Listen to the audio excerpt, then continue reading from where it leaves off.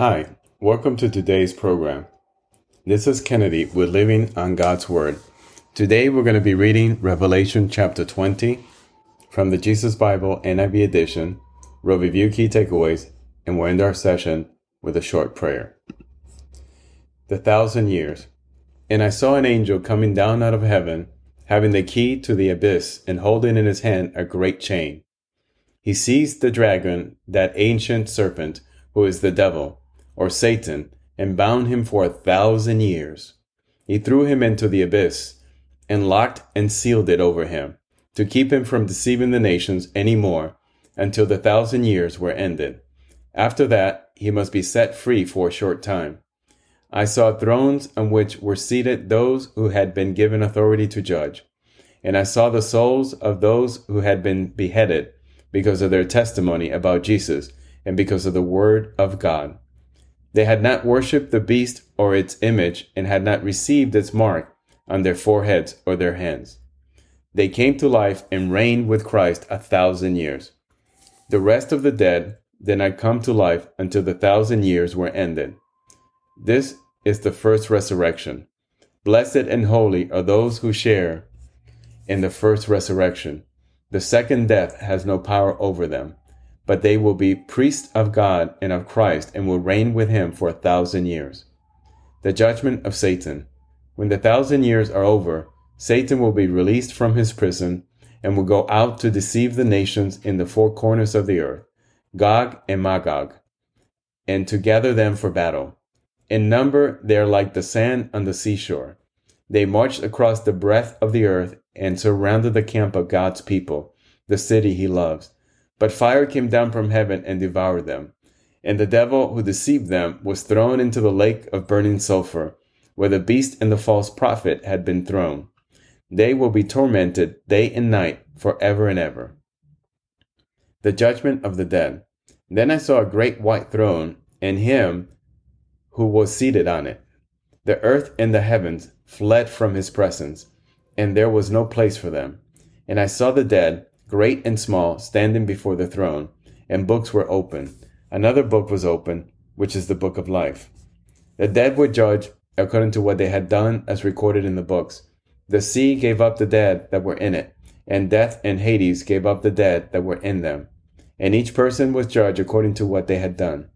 The death and Hades were thrown into the lake of fire. The lake of fire is the second death. Anyone whose name was not found written in the book of life was thrown into the lake of fire. This is the end of Revelation chapter 20. So we see here that John, in his vision of the end times, is telling us that God will come at the end to judge. And he's given us a picture of what that's going to look like. The battle where the devil, Satan, and the beast and the false prophets are all thrown into the lake of fire. And so Jesus' return is real. The battle at the end is real. People will rise up and be defeated. People will be judged as God has kept telling all of humanity from the beginning of time. And his justice will be just, will be swift, and will be permanent. So we are to understand and choose what side we want to be on, and understand the consequences of our choices. So Jesus wants us to receive salvation for all eternity. He loves us. He doesn't want us to go to hell and be damned for all eternity. But ultimately, it is our choice.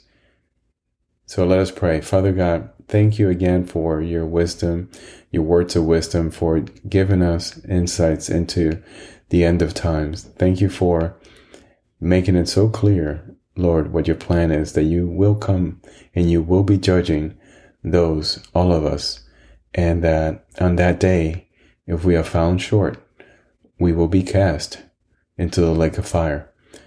And that's not the place you designed for us. That's the place you designed for the devil. So you don't want us to go to hell. You want us to be with you in all eternity, in front of you. But we have to be made righteous. We have to place our faith in our salvation in Jesus. We have to accept Jesus into our hearts, into our lives. We have to live Christian lives. So Lord, let the Holy Spirit dwell inside of us. Let him come.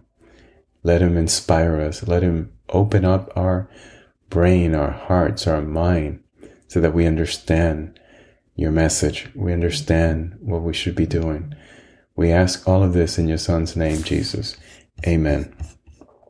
This concludes today's reading and interpretation of Revelation chapter 20. We hope that you will join us again tomorrow. God bless you. This is Kennedy, your brother in Christ, always.